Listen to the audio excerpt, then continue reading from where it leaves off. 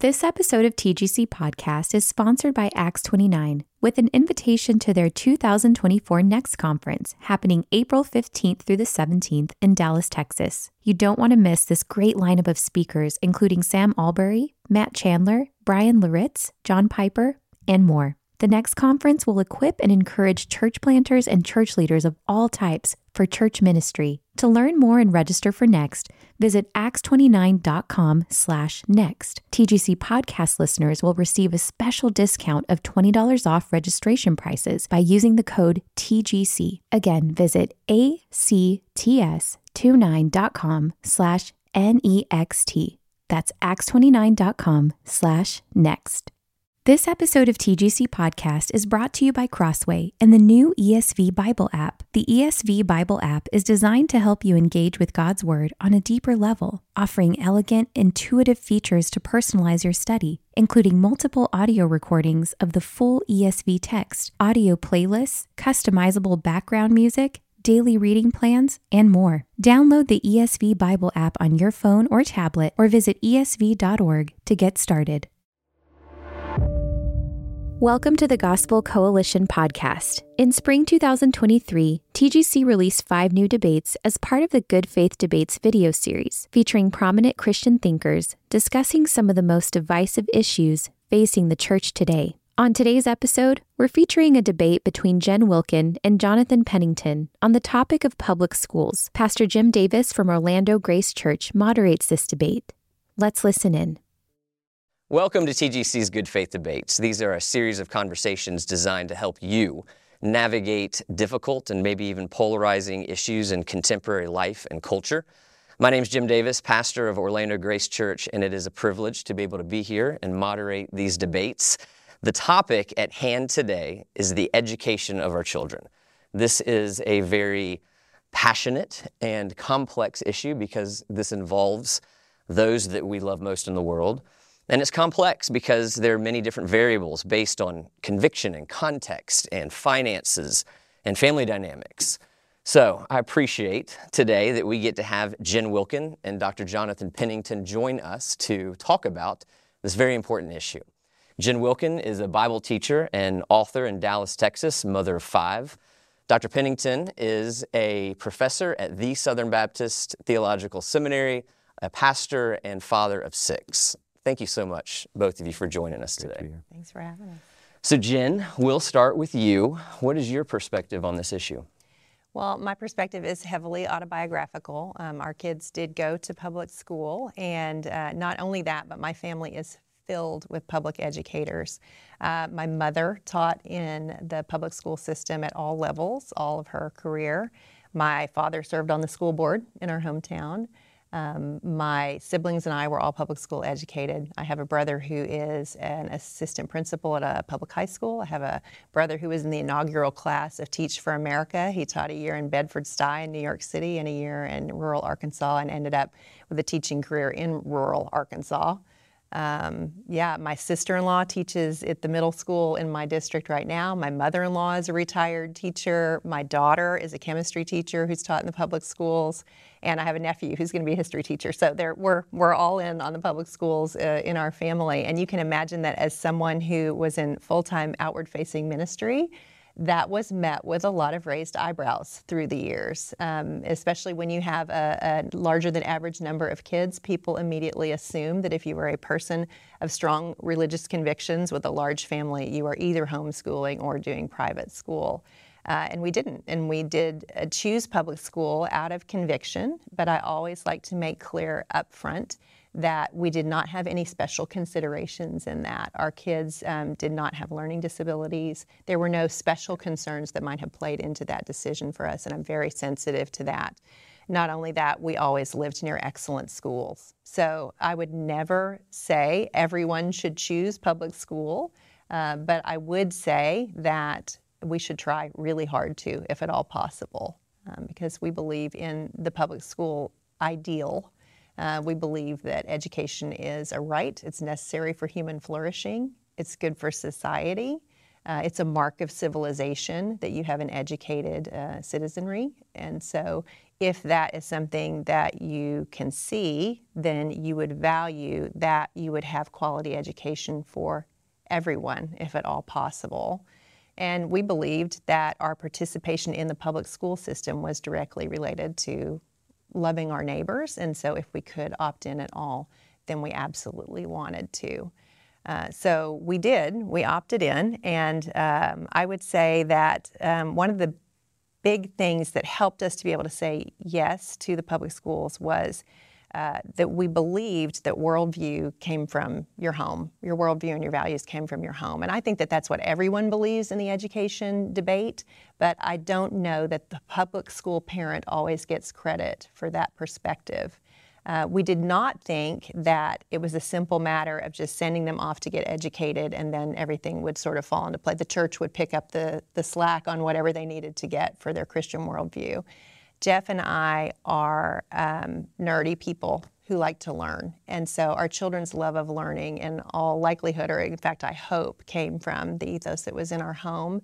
And we knew that that would be a factor in the way that they inhabited a public school space, that if they were in a classroom where that love of learning was not being particularly amplified, that we could pick up the slack at home. We definitely had lots of conversations about everything that they were learning and the social elements as well.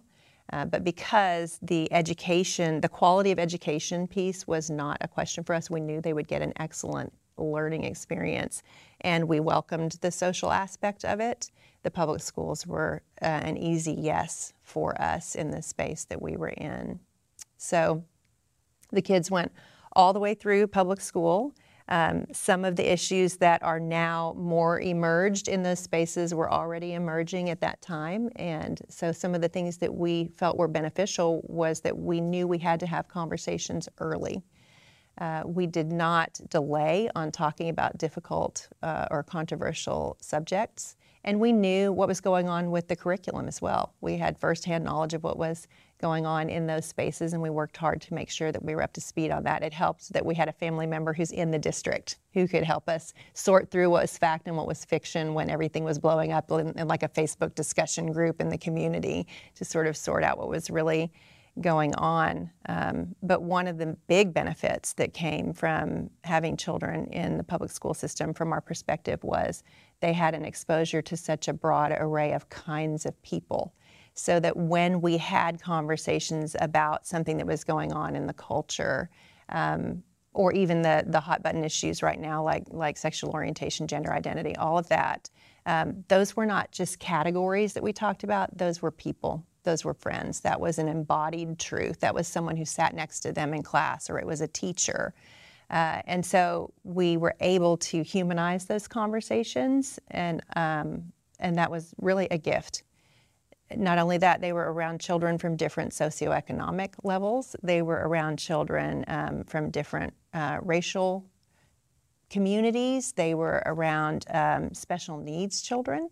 That's one of my favorite things about the public schools is that children with special needs are actually in with the other children. They have a buddy system to help these kids, and they're visible in the lives of these kids every day.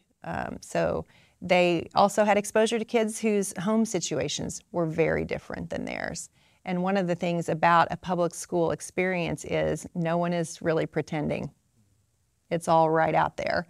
And so our kids knew very early what it meant to be aliens and strangers. And that was something that we're able to say to them was a feeling to welcome, not a feeling to push away. That the more different you feel from the people around you, assuming that those differences are rooted in a Christian conviction, then the more you can know that you are probably being conformed to the image of Christ. And that means being a soft presence, not being necessarily even a loud presence. I do think one of the misconceptions about Christian parents who send children to public school is that we've sent them there to be missionaries, to be salt and light. And I crack up about that because the kids were actually involved in a Bible study at the school there in high school that was called Salt and Light. And I was like, shoot, but the reality was we sent them there for an education, and we knew that we would have a role as their parents probably in being salt and light, and we assumed that if they grew into their faith and did in fact, become believers and then mature into that there would be that influence. But we were not trying to send a second grader into a secular space to share the good news. We wanted to train our kids into that so that anywhere they went, that became something that was intuitive. But we were not on mission in that sense in the local school. Yeah, they all graduated from the public school system with an overwhelmingly positive experience and with a world-class education, and they went on to go to a large public university as well after that. And we look back on it, and I think now the question that I get most frequently is like, but you wouldn't do that now, right? Like knowing what you know now. And my answer would be that yes, I would, because I know what our school district is and isn't teaching. And what I see happening now around this conversation is a great deal of misinformation and fear-mongering. Some of the things even in our own district that parents will say are being taught, I know are not being taught. And what I think is happening is people read an article about something that happened somewhere else, or they hear a story. There's a lot of hearsay that travels around about what is or isn't going on. And because we live in a time where fear is something that is leveraged at every turn, it takes root, and they end up making a fear-based decision instead of an educated decision. I think there are legitimate things to be concerned about with a public school education, but whether your district is actually the one that is implementing those things or not is something that you should get firsthand information on, not have heard about from someone else. And I would also just urge not to contribute to fear-mongering and hearsay if you're a parent who's trying to make those decisions.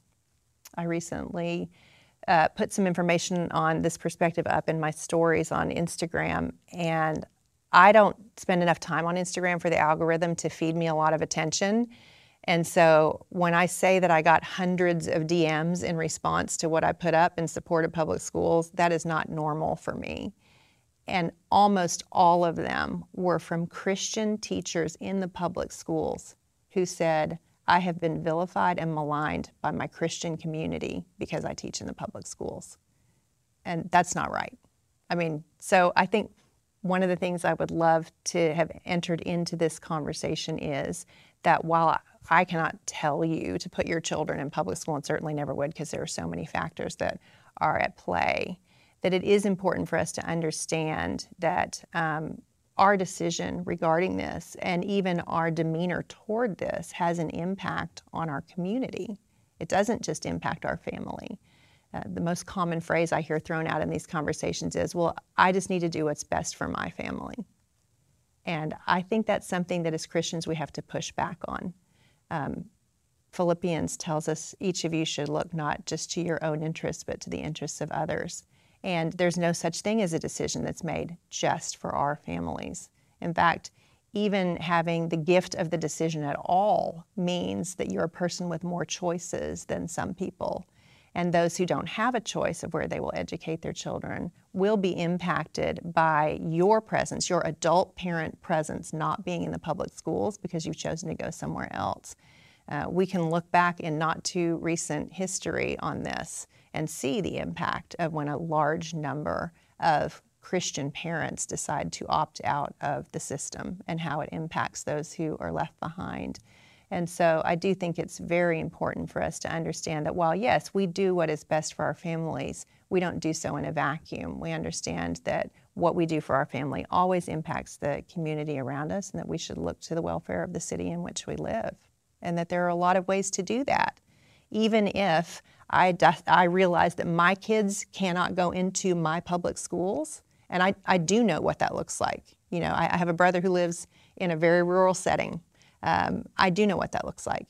But even if I realize that my own children will not be going to those education spaces, how can I, as a person who cares for the widow and the orphan, who cares for the fatherless, how can I be a person who still maintains a giving presence in that space. How do I support the teachers? How do I support the administrators? How can I volunteer in ways that are going to bring life into a system that does serve the last and the least, even if I can't convictionally say I could put my own kids there? And then just in closing, I would urge charity. And I know that these are good faith discussions, not bad faith ones. So I'm going to just think that this is a good place to be able to just acknowledge that there is a way to follow our convictions for our families and still not have to malign the decisions of others in doing so.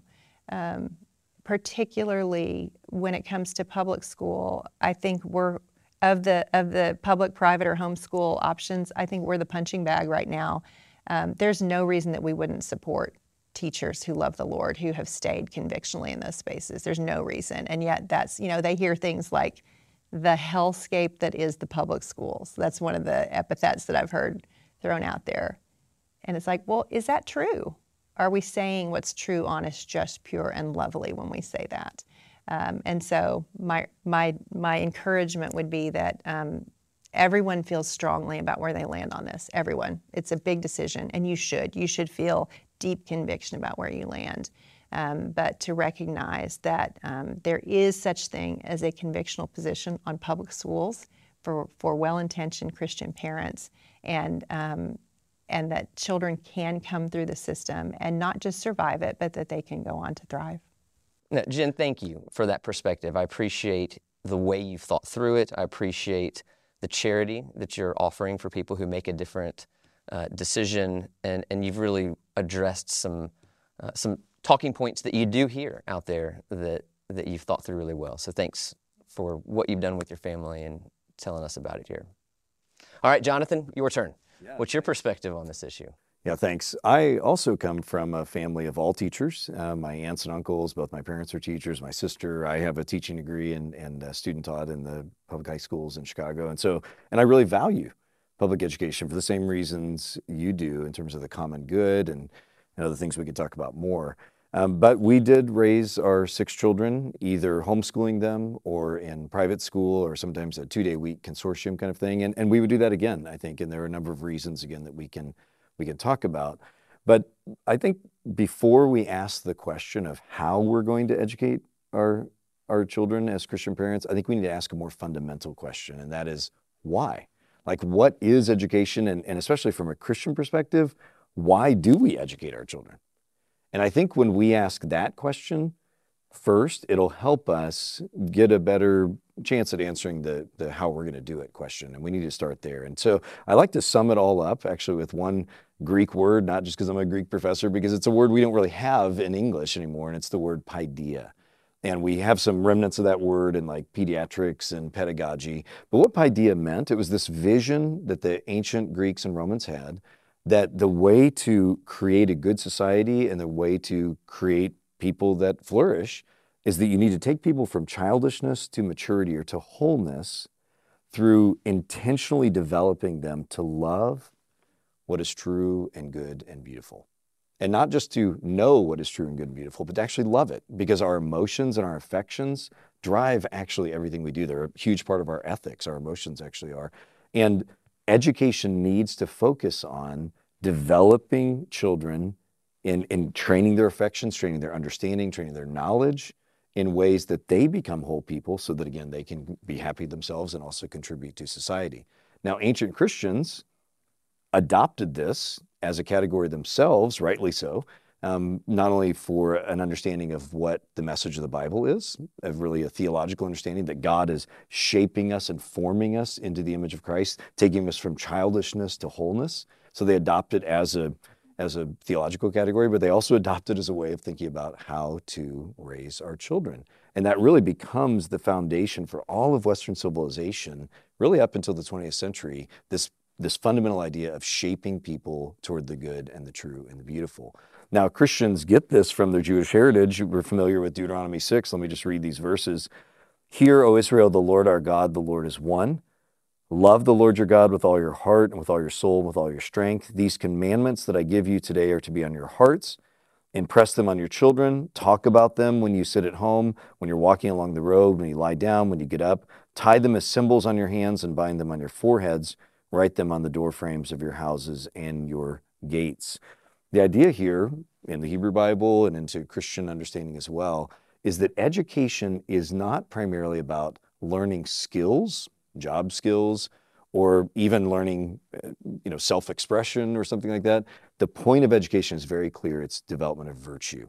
And the development of virtue is good for you and good for others as well. And of course, from a Christian perspective, that virtue is oriented in God himself, that we're learning to imitate God and to be like him, and then training our children through our own model and our teaching to love the good, to love God and to love neighbor as well. So this Paideia vision, like I said, has really driven education for Christians forever. But we're in a dilemma now. We're in a real dilemma for Christian parents today. Because even though up until probably the 20th century, public education in the United States would have also spoken that exact same way, in the 20th century, you begin to lose that. Even in the mid-20th century, people like C.S. Lewis and Dorothy Sayers are already beginning to, or they're seeing lots of problems and beginning to write about it. And Dorothy Sayers wrote a famous essay about this that really became the foundation for the modern classical school movement. And so already in mid-20th century, they're seeing that education has lost its bearings and that it's not training people for virtue and the true and the good and the beautiful. It's becoming focused on job skills and, self-expression only. And if that was true in the mid-20th century, I think how much more now with all the pressures of college debt and the narrowing of knowledge to STEM fields and the focus that why do you get an education so that you can get a good job? That kind of mindset is rampant and is really dominates education at every level now. And add to that the difficulties of many moral issues that Christians face, it really puts Christian parents in a huge dilemma. And so while we chose to homeschool and private school our kids, and while I completely respect and agree that we should, Christian parents need to do what they're able to do, and if public school is their choice, that's great. I think the key thing is that we need to make sure we're starting with the question of what actually education is for and why we're doing it. And if you start with that, I think it makes the decision a little bit easier if you have a choice. And again, many parents simply do not have a choice. But if you think about education as formative of the person, I think it's, for us, what it meant was we wanted to be the primary influence. And while I agree with Jen that the home is absolutely central, I know when our kids were little, we were thinking, do we want to be away from them for their waking hours, these 8 hours a day that are very formative, as opposed to what we could give them? And we were able to do it. It involved a lot of sacrifices and difficulties, and we didn't homeschool forever. We ended up shifting gears at various points. But for us, it was the way to pursue this idea of developing people in a certain way. And so that's why we did that, and I'll look forward to further discussion. Yeah, I love that both of you, somewhat providentially, maybe ironically too, you both mentioned flourishing. You mentioned the Sermon on the Mount stuff that both of you are known for. So my church is actually going through your study right now, and I've been reading your excellent commentary. And so when you talk about flourishing and salt and light, I know these are things you've thought through a good bit. Well, let's start out. I would just like to hear a little bit about your stage of life. We know that you have 5 kids and you have 6 kids. What kind of stage of life are you in now? How old are they, just in general? Mine are 26, 25, 24, 24, 22. And the youngest just graduated from college in May. And so I have my oldest son has finished a PhD and is now working full-time and is married and they're about to have their first child. My daughter is married rather inconveniently to an Air Force pilot. We're very proud of him, but they're very far away right now. And she has 1 child. And then I have a daughter who is currently in med school down in Houston, and another daughter who is working in social services, and then a son who's going to go into nursing. So that's kind of where we ended up. I actually ended up with a lot of STEM influence in my family. And like they all are very good communicators. Matt has a degree in engineering and a minor in English. I'm like, there it is. I got that English in there. Yeah. So that's where they are. And Jeff and I just putter around the house wondering when everyone's going to come home. No, that's not true. We've been actually enjoying them in their adulthood. Fair number of them live nearby. Good. Yeah. Thanks. Tell me about your family. Yeah, so ours are slightly younger, but some overlap. 26. Yeah, I was impressed how you did that so quickly. How old are my kids? They keep changing ages. It's weird. Yeah, exactly. 26, 25 or something like that. 22. So they're somewhere in there. Down to 17. 26 to 17. We'll go with that. And we have 2 out of college, 2 that are seniors in college, and 1 that just started art school. That's the 5th kid, and then we have a senior in high school. So we're in the home stretch, and again, they've had different educational experiences throughout, but they all live in town except for the one who just went away to art school, and we love being together. We spend a lot of time together, and we love adult children, and I can't wait till grandchildren as well. But yeah, so they've all had different journeys. They study different things and do different things, but ours are mostly in the creative side, and you and I have joked about this before, so we didn't raise STEM kids, we raised creative kids, which means we're all poor and emotionally happy. Well, Jen, one thing that Jonathan mentioned was Deuteronomy 6, and I think he phrased it as 8 hours a day. I've heard people calculate from K through 12, 15,000 hours that the children are gone in school. And so I know you agree with Deuteronomy 6. You want to see that play out in your home. Actually, I hadn't heard it before, so thanks. This is the first time you look at Old Testament. So how does that play out in your context? Yeah. When for those 15,000 hours, you know what they're getting. How are you? How does Deuteronomy 6 play out in your home? Yeah.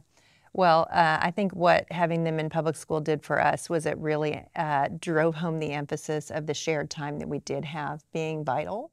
And so you heard in the age range of my kids, they're all very close in age. It's all within a 4-year range. And so you can imagine if we had each child even in one activity, that the likelihood we would have family dinners was going to drop significantly. Like I remember even when they were, one of my shining moments as a ministry parent was in their early years where we ended up pulling them from the scripture memory program that happened on Wednesday nights at the church because they were getting to bed too late, and it was taking another night out that we had together. And so with our kids, we put a pretty heavy limitation on extracurricular activities. We said 1 or none, and some of them did none. And I'll tell you, countercultural is when your child doesn't have an alter identity involved in a sport or a musical instrument or something like that. I did actually. Too controversial for these good kids sport. I would imagine. Extracurricular activities are crazy. And that really is, that's actually kind of one of my hot takes around this is that a lot of times parents end up giving back even more hours to these other endeavors that are pulling, not just pulling kids outside of the home for extended periods of time, but where each member of the family sort of develops their own identity around that activity. And their primary place of belonging begins to be in that peer group or that setting versus in the home. So we were vigilant about shared time together, and it wasn't just being in the home together. It was being in the home together, doing things together, right? Because you think about even the way that the typical American home is constructed now is so that we can each have our individual spaces. And so we purposefully stacked them up as roommates in their rooms, and we purposefully had everybody, you weren't off in your room alone. We were all in shared spaces together as much as possible. So we were definitely aware of the time that was being given to the education space being time that wouldn't be family time, although another mitigating factor for us was that my kids were essentially a peer group for one another moving through school together. They always had someone right there with them. So whatever was going on in their actual peer group was going to be, to some degree, they were insulated because they had a peer who was also a best friend right there. That's really helpful. So I'll put a little bit of my cards on the table. My kids go to a Christian classical school in Orlando. And I actually something you said is a concern of mine in our context, and it's the exposure to different socioeconomic classes, different races, different adversities. And so we're really praying through, how do we give our children that exposure that you get very naturally in the public school? What have you all done to that end? Mm-hmm. Yeah, I feel that too. Yeah, and I think probably the classical schools especially struggle with that because of the cost of it for a lot of people. Yeah, I mean, I think that's probably happened in church more than any other way. However, even then, churches tend to be kind of homogenous as well. So I just acknowledge that is a disadvantage of a lot of private school and homeschool situations. I don't know what to say beyond that. I share that value as well. Yeah, that's helpful. So one thing that we've talked about, and one thing that we've talked about is that there are polarities on either side of y'all, who are more dogmatic about the decisions that they've made. And you obviously extend a lot of charity to each other and other families because of reasons that you've stated. What dangers do you see in the hearts of the extremes? And I'll ask each of you to address the heart on the extreme of your particular side. So I've been starting with Jen. I'll start with you, Jonathan, this time. Yeah, I mean, that's really important. And that was one of the reasons why I was hesitant to have this conversation, not because it wouldn't go well with Jen. I've been in her home many times and know her kids, and they're wonderful. And it has been fun to see how well you know each other. Yeah, it's been great. And again, we have many great public school teachers and counselors and others in our church as well. I'm their pastor, and I care for them. And there's no demonization going on at our church at all. But you're right, that is the case in broader Christian culture. But we were very involved in the homeschool movement, especially back in the 90s and early 2000s. And so I'm not involved anymore, but one of the things you definitely see in a lot of that world is a very pull up the drawbridge, us versus them, throw some holy hand grenades it's a Monty Python reference, throw some holy hand grenades over the walls, and a very hold up us versus them kind of culture. And that is not healthy. It's not healthy on any side of any spectrum. One of my life principles is that the degree to which our life energy is motivated by things we're opposed to is the degree to which we're unhealthy. And that applies on the left and the right. And so I'm afraid that a lot of fear mongering happens, and also a lot of fear driven motives are behind a lot of people homeschooling and doing private school. I'm afraid of they're going to come get our kids or something, and no good decisions come out of fear. No good decisions. So you see, I think you do see a us versus them mindset, and it's probably a reaction to the overuse and this misuse of a salt and light idea. And so a lot of times homeschool people will say, I'm not putting my kids in salt and light. And I agree with you. I think that's not the best way to think about it. And so we're going to hold up and protect our kids. And so I think that's the difficulty. And again, this is where the paideia idea really applies to whether you have your kids in public school or private school. There are plenty of Christian schools that don't do paideia either. Like, they're not really shaping, they're seeking to protect and defend and create an us versus them. And I would say that I would be critical of that approach as well. And so anything that disengages us with culture, that doesn't value the common good and doesn't seek to create people of virtue, whether it's in a Christian school or not, is not good. That's good. I would say that probably the potholes on my side fall in two categories. One is I'm just going to send them and they'll be fine. Like, not staying involved in what's actually happening in that education space, not finding ways to actually be physically present in it, in appropriate ways for parents to be involved. When they were in elementary school, I was going to be the room mom if I could, or at least be one of those moms so that I could get eyes on who these other kids were that they were interacting with. I think just trusting that the peer group is probably not going to be an issue because the church youth group is going to make up for whatever. So I think if you're thinking, well, I'm going to outsource their education and their Christian formation, that's a recipe for disaster. But I think the other side, too, that is also equally difficult is the parent who's like, nope, we're on mission here. And I'm going to ask a child who is socially immature to go in with guns blazing and proselytize other students. Or I'm going to secretly try to get this public school to be a Christian school that's just, acting like it's a public school. Like I'll hear a lot from parents who will say, well, it's a public school, but all the teachers are Christians. Yeah. And I'm like, well, I want my children to be exposed to all different kinds of teachers, and then I can parent them through whatever those are. So I don't want to covertly take over the public schools and make them Christian schools. Although I value, the ethics that would involve being in place in the public schools. But I think that because they're public schools, they need to serve a general population in a way that a Christian school doesn't. And so that was always actually a big talking point with the kids, was like, what is appropriate as someone who is in basically a pluralistic environment? How is it appropriate to weigh into conversations? When you do express your opinion, how do you do so that's respectful to the opinions of others? And I think that sometimes Christian parents can go into those settings and sort of have a blunt force trauma event happen when they decide to express where they're coming from. So, yeah, that's how it plays out. If I might jump in there. Please and just say so. Yeah, I mean, I agree that it has to start in the home, and knowing you and being in your home. I know you guys have done this well. No crying in math and all that. Yeah. So, and it is what is challenging, I think, is that Christian parents who put their kids in Christian schools could, as you just said, actually neglect making the home the center as well. And so that's the irony of it. Like, you can, again, outsource it all to church. I just want to affirm what you're saying, that's the challenge, I think, is that we have to start recognizing that we are responsible.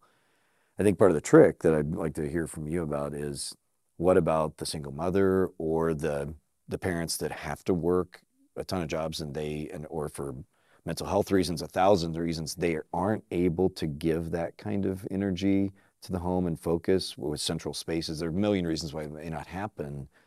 In that scenario, how doesn't it seem that maybe Christian school would be a far better option? Because if you can't do the other very well, at least getting some help on the formative side. I'm just curious how you think about that. I mean, frankly, my question would be, how are we supposed to pay for that? Yeah. I mean, the financial implications of Christian school are staggering.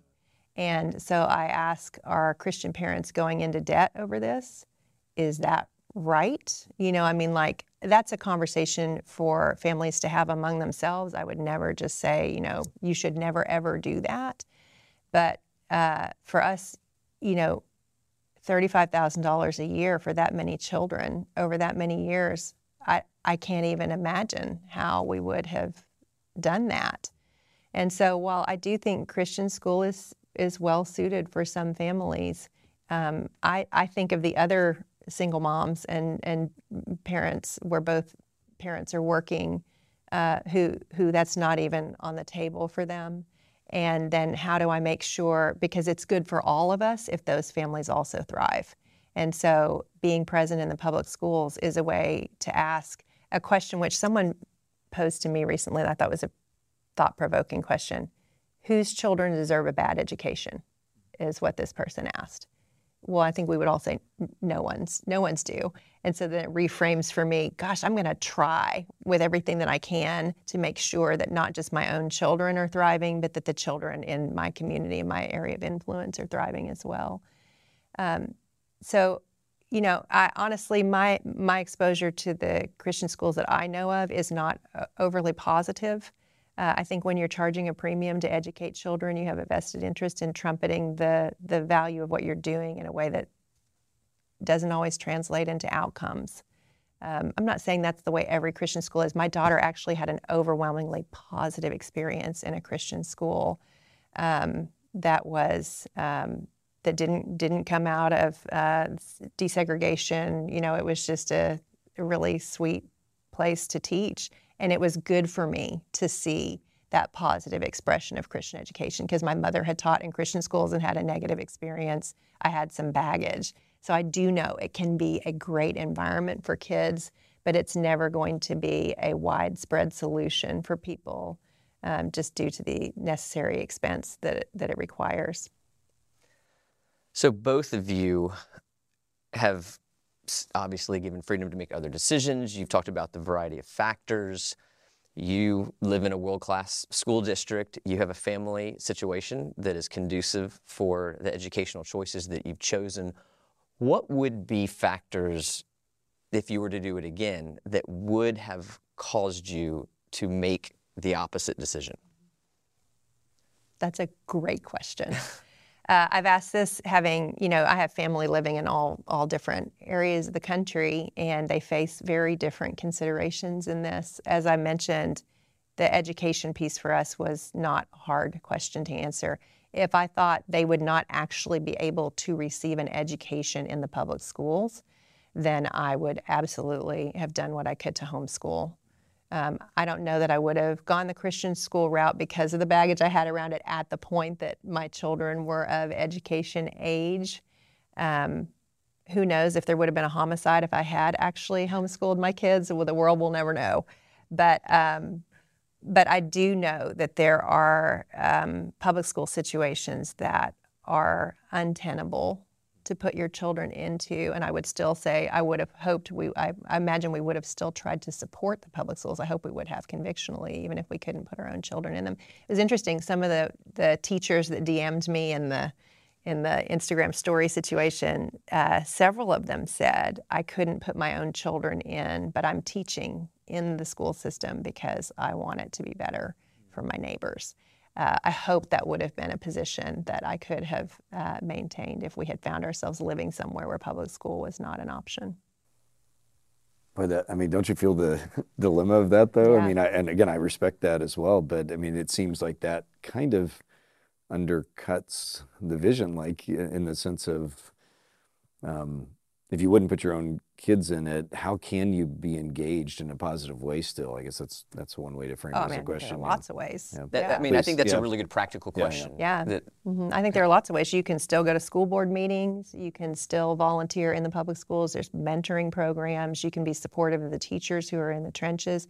When you think about what public school teachers represent in this country, they're often they're on the front lines of, when a child reports, they're the first, their mandatory report on all the CPS concerns. The function that they perform in our society is valuable, and for them to be unsupported is unthinkable to me. And so even if my own children were not able to be in that education space, I would want to do everything within my power to support it and improve it.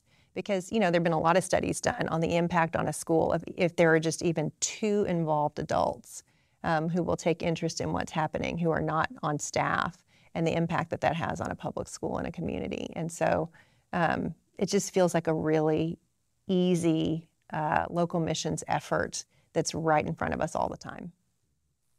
All right, you have to answer the same question. Yeah, so the question again being like, what would if you went back, what would be circumstances in which you could imagine yourself sending your children to public school? Yeah, the financial part has been difficult for us. It really has, and homeschooling made that easier, even though there's costs in that involved in terms of buying your own curriculum, and we're still paying taxes, and everything. But yeah, private school has been a challenge on the financial side. So I really feel that, and I'm aware that most people do that. So if that makes me, have some pause at moments, like, was this the best thing to go? Kind of feels like backwards financially for 15 years or 20 years. But I think for us, the public education system where we've been in for the last 18 years, I would not be comfortable putting our kids in for a number of reasons. And it feels like it's worse. I don't know if we're just getting older, but it feels like... Yeah, the social risk is a component as well to be addressed. Like our kids are, 18 to 30 kind of thing. But you think if I had and people ask me this all the time too. I had a pastor text me the other day, we have a, whatever it is, kindergartner and below, and we want to be a good witness. We want to be engaged in society, but I'm really concerned. And I had to say, it does seem that many of the things going on, not everything you hear is true, but many of the things going on in public education in terms of some moral issues feel more extreme than they did even when our kids were little.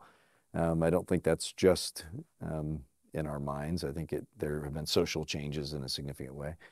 And so I think for us, but I guess I need to answer your question, sorry. I think the money, if we would have had a better more comfortable public education system, maybe in a smaller town or something where I was more involved, could have been more involved. I think the financial combination with that would have made us more open to public schooling. Although when the kids were really little, homeschooling was so great because our life was more integrated. Like we weren't controlled by a schedule outside of ourselves in terms of trips. And then yours are probably this way too. I mean, our older kids were very young readers. You know, they were reading at 4, et cetera, because we worked with them.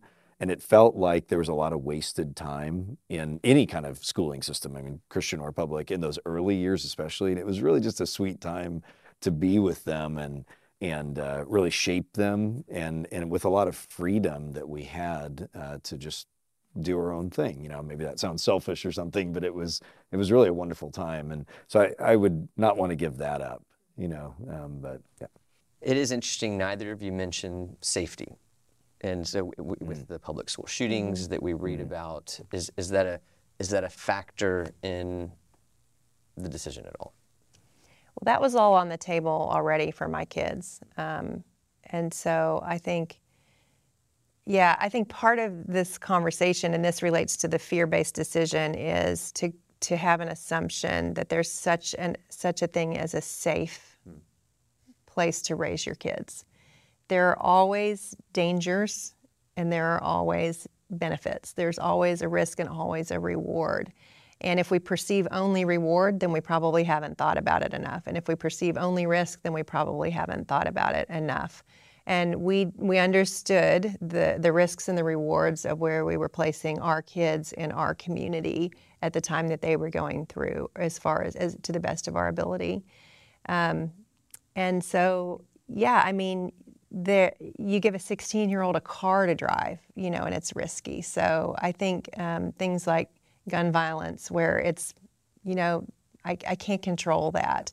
But then there were all of these other risks that were associated with, you know, like the kids who were in some of the Christian schools in the area, where the kids that actually had a terrible traumatic thing happen in public school ended up going into that space. And then, you know, you have a peer group of, your whole class size is 20 people. And so if it's toxic, there's nowhere to go, you know, whereas in the public school, you know, if your peer group is terrible, you can find another one because you're graduating with a class of 1,000 students in our case. And so, you know, there are risks to being in a bigger school. There are also rewards. There are risks to being in a Christian school. There are also rewards. Homeschool situation, you know, I know Jonathan would never say that every homeschool scenario is ideal, in the same way that I would not, you know, it's, you know, in some cases it's like, wow, that's really terrible. Someone should intervene, you know, but there's not eyes on the situation in the way that there are in other settings. And so, again, so much of it comes down to not where are you going to educate your kids, but what kind of a parent are you going to be? Are you going to be a parent who is vigilant in the best ways and then open-handed in all of the best ways too? And so risk is always going to be something that you have to weigh, and people reach different conclusions, which is why we have this conversation today. But we all want to be motivated out of love and not fear, love for our children, but also with an eye toward what can go wrong. Sure. Do you have anything to say on that? No, I just agree. Yeah, that and bad stuff happens in Christian schools as well, and in homeschooling situations, bad things happen too. Yeah, so I agree with that. If I might pivot a little bit, just one of the things I was thinking more about when we enjoyed homeschooling, which we did stop doing because it did become untenable with our 300 children, it felt like, and various things. But one of the things that I did love about it as well is that it enabled us to truly focus on each child's development in a distinct way. And I feel the tension because I do believe in the common good and public education, all the things we agree with. But it was also really wonderful to be able to identify gifts and talents in not just a cookie cutter way, and to really help children develop. So our 5th kid, for example, you know, most kids draw a lot, but we could tell there was something different about his ability. My mom was a painter. My wife's a professional artist as well. So he kind of got the double gene of it, I think. And we were able from a young age to start giving him private art lessons. And now he's, you know, going into oil painting portraiture, you know, and this high-end kind of thing. That could not have happened in a public education system, just in the sense of like it would be one class of many, or it would be some super extracurricular thing that would just add to the stress of life. And so that's one of the things that we really loved about the kind of the ability to focus on the development of each individual child, not in a kind of cookie cutter way. I feel the tension again of that versus the common good and that, but just was coming to mind as I was reflecting back on those early years of homeschooling and how much we enjoyed it. And all of our kids are musicians, and they were able to spend a lot of time practicing their instruments. Our one thing is that our 16-year-olds, once they got that, our deal was, you need to start working a job.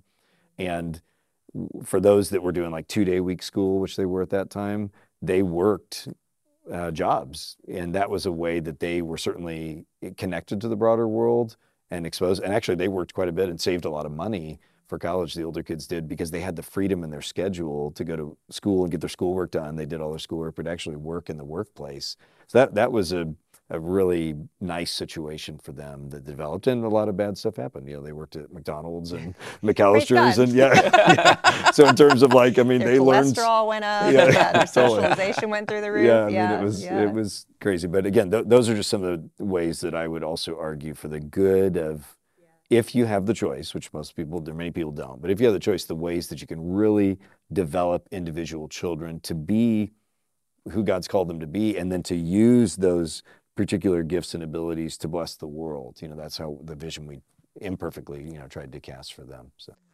I don't know if you want to respond. He brought up focusing on developing certain talents and working. Do you want to respond to that? You anti-extracurricular person. Yeah, I feel like we were able to do that as well. I think when you see that a child has a skill or a talent that is an outlier. Now the problem is like organized sports is telling every parent that their child has a skill that's an outlier, or whatever it is. But again, we had a ton of time together. You know, we have a pianist in the family who's really, really good. You know, we have a child who's fluent in Spanish. So I don't think it's off the table to do that. Again, it's how present are you in the life of your child. And then for us, it was like, the job thing is interesting to me because we really did not pressure the kids. I'm not saying you pressured your kids, but we didn't press our kids toward, you need to go get a job. Yeah. Because they would come home, especially in high school, they would come home from school and they spent every minute from the time they got home until they went to bed doing schoolwork. Now, a lot of times that was us involved in that, but there is a time element. That is something that is a trade in this that isn't mitigated entirely. Yeah, because there's a lot of wasted time in school. I mean, in Christian schools too. I mean, in any kind of formal education, it seems like there's a lot of wasted time. There's a lot of time spent in classroom management that is not about education, et cetera. And, again, I feel the tension of the goods that come from it. But if you're talking from a purely educational standpoint, I don't know, especially at the younger years, there's a lot you can do. Like our kids, one of the things we saw with our older kids is that because they were originally homeschooled and then 2-day week consortium kind of situation, they were so ready for college because they had learned to be independent learners. Like they learned they needed to get their work done, they needed to manage their schedules, and they were able to work jobs as they did it. So it felt like it really helped them enter into adulthood. Yeah. And like when they got to college, they were used to managing their time and they're used to working jobs and doing all that stuff. So I'm not saying that's the only way it can happen, but for us, that worked well for training them in kind of adult skills and adult work-life balance. And that. Yeah, I think I view what you're calling wasted time as time to study human nature, because you get out into the workplace and guess what? That's what you're dealing with a lot. A lot of wasted time. It's like the never-ending group project. Yeah, and so I would say that what our kids learned was that whole scenario of like, oh, I'm going to do pretty much the whole group project because you don't care. There were a lot of kids who did not care about their educational environment and didn't have parents who were going to help them to care. And so again, there were a lot of really helpful counterpoints. And my kids transitioned pretty seamlessly from a large high school to a university of 50,000 undergraduates. And they had all the skills they needed from a study skills perspective to get through it. So I do think, again, I think it goes back to what kind of a parent do you intend to be children can learn virtue either through a formalized presentation of it in their education sphere, or they can learn it through the way that they're interacting with one another at home, through parents who are thinking toward that. So, yeah. That's good. Well, speaking of time management, we're running out. Let me finish by asking briefly, what is the most compelling part of your opponent's argument? We'll start with you. Yeah. I'm very sympathetic, and I think especially the idea of, still being deeply involved in the community, and related to that, what you said about not just making choices that are for my family, which is, I think, so easy to default to that. And I'm sure I've been guilty of that as well. I'm sure I probably even have said that phrase at some point. And so I really appreciate that and value what you're saying about I've got to think about more than my family. I got to think about how my family can and should contribute to larger goods. So really appreciate that. Yeah. I think the time piece, because I love the time with it. I've joked with Jonathan, it's not a joke, that I just want them to all live on the same block and we can all do, I'm like, I get other cultures do that and I know why. And there is that. I remember when the year between Matt's kindergarten and Mary Kate's kindergarten, the state of Texas changed kindergarten from half day to full day. And I was so sad. I was like, the state took my children from me, and I'm sure I was super dramatic about it. But there is that. I mean, you do, I remember just missing them, at the beginning of each school year. And then you hit a rhythm and you try to recapture what time you can. And I do think that we did recapture or hold on to really good time spaces for people who had chosen public education. But he's not wrong. Homeschool gives you a lot of time with your kids, and that's precious time. And I know some of our favorite people were homeschooled as kids. They're not, all the stereotypes that you might have heard 20 years ago or whatever, they're just not true. Really well grounded and well-formed kids can come out of a homeschool space. And I cannot deny that and have no wish to. But yeah, it's the time. It's that sweet time piece. Mm-hmm. Well, thank you both for joining us, for leaving your families to come here and participate in this. I really do appreciate both. I appreciate the way you have made your decisions. You've made them wanting to honor God, honor your family, honor the values that you teach in the Sermon on the Mount. And so thank you for living authentically in that way. And thank you for joining us in this good faith debate. We hope that it has been helpful. We hope the time that you have spent watching it is fruitful, and we hope that the Lord is going to use that for some practical next steps in your wading through this very complex conversation.